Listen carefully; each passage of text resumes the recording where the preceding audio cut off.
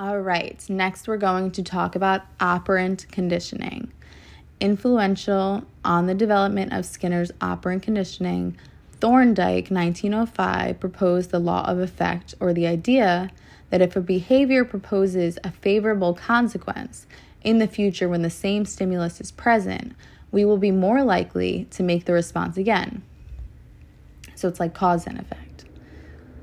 Expecting the same favorable consequence. Likewise, if our action leads to dissatisfaction, there will not be a repetitive behavior in the future. He developed the law of effect thanks to his work with a puzzle box. Cats were food deprived the night before the experimental procedure was to occur. The next morning, researchers placed a hungry cat in the puzzle box and set a small amount of food outside the box, just close enough to be smelled. The cat could escape the box and reach the food by manipulating a series of levers. Once free, the cat was allowed to eat some food before being promptly returned to the box. With each subsequent escape and reinsertion into the box, the cat became faster at correctly manipulating the levers. This scenario demonstrates trial and error learning, or making a response repeatedly if it leads to success. Thorndike also said that stimulus and responses were connected by the organism, and this led to learning.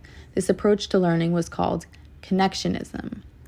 Operant conditioning is a type of associative learning which focuses on consequences that follow a response or behavior that we make, anything we do, say, think, or feel, and whether it becomes a behavior more or less likely to occur.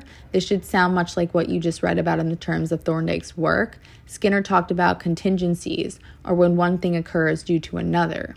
Think of it as if the if-then statement. If I do X, then Y will happen. So if I go out and find a job, I will get that job. For operant conditioning, this means that if I make a behavior, then a specific consequence will follow. The events, response, and consequence are linked in time. So, what form do these consequences take? There are two main types, and they present themselves as reinforcement, the first. Due to the consequence, a behavior response is strengthened and more likely to occur in the future, and punishment. Due to the consequence, a behavior response is weakened and less likely to occur in the future. So if you go out and do something and it was great and you had a great time doing it, you are reinforced because you had an amazing time doing it. You're all excited. It worked out well. Now, the other, if-then would be it could be the reinforcement, but it could also be the punishment. So if you went out and you did something and then the consequence was that the behavior response weakened how you actually presented yourself, then maybe you had a bad experience and you didn't get that job that you wanted. So there is a positive and a negative in these reinforcement and punishment oppositional connotations, meaning they do not apply good or bad. Positive means that they are giving something good or bad. Negative means that something is being taken away, good or bad.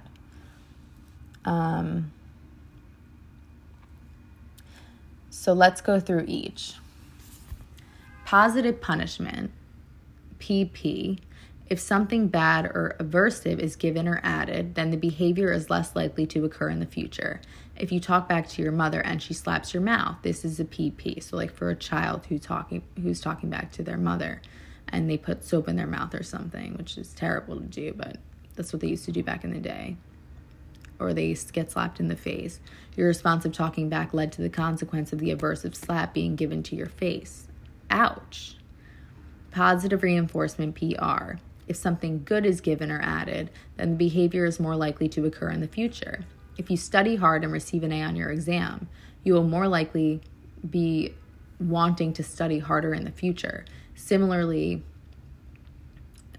another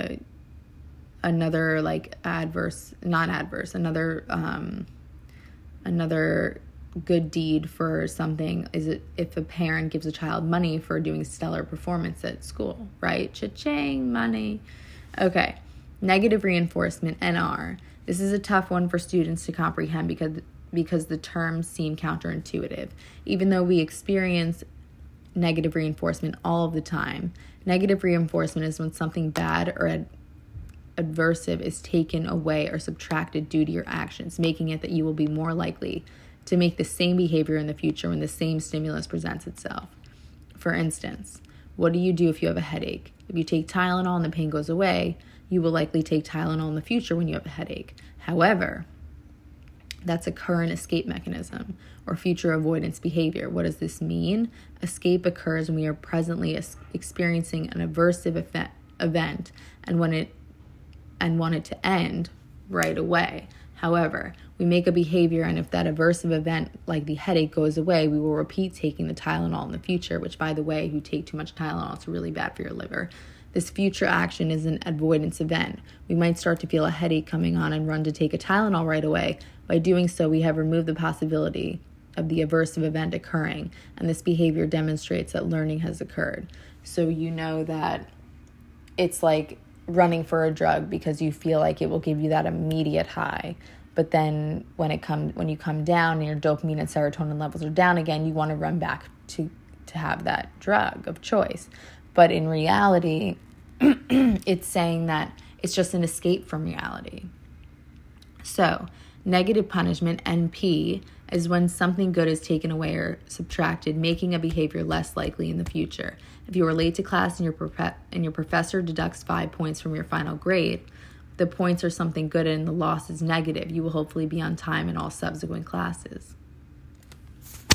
So what's happening here is that there are different reinforcers and different connotations for negative punishment and negative reinforcement. I mean, there's a ton of different things that we could talk about here, but I think I kind of made it clear. The type of reinforcer or punisher we use is crucial. Some are naturally occurring while others need to be learned.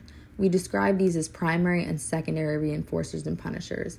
Primary refers to reinforcers and punishers that have had their effect without having to be learned. Food, water, temperature, and sex, for instance, are primary reinforcers, while extreme cold or hot or a punch on the arm are inherently punishing. So like when you get scorched you're on the stove and you get scorched, right? That would be something that you can't control, right? A story will illustrate the latter. When I was about 8 years old, I would walk up the street in my neighborhood saying, this is just an example, I didn't say this, I'm Chicken Little and you can hurt me. Most ignored me, but some gave me the attention I was seeking, a positive reinforcer.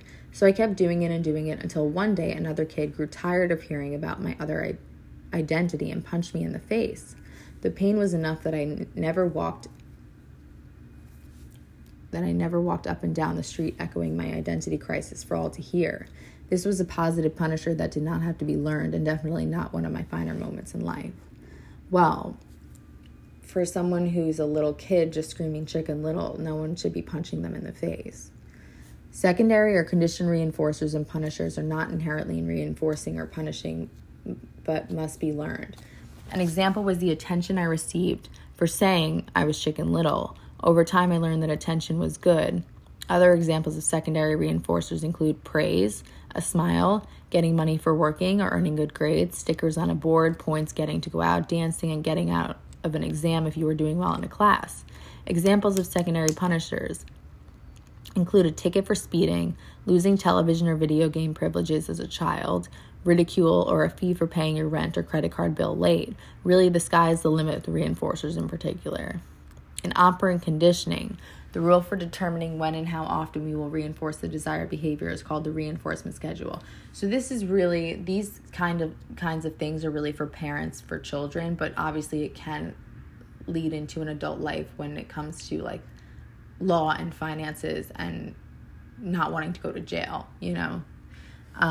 Reinforcement can either occur continuously, meaning every time the desired behavior is made, the subject will receive some reinforcement, or intermittently, partially, meaning reinforcement does not occur with every behavior, our focus will be on partial intermittent reinforcement. So, two key components. A fixed variable would be a reinforcement occurring at a set rate of reinforcement changing. Ratio or interval, the number of correct responses, time elapsed between correct responses. So obviously, like I said, these are things that we need to consider in all aspects of life, mostly with parents trying to control their children's behaviors and trying to make them better so that when they become adults, they don't act the way that they think that the world revolves around them. Although children will probably learn that on their own by the time they're about 12 or like 15, the latest. So then when you reinforce what is being reinforced, it will be either fixed or set or a variable that changes. In terms of what is being reinforced, we will either reinforce responses or time. And we will get into the next part in the ladder. Thanks.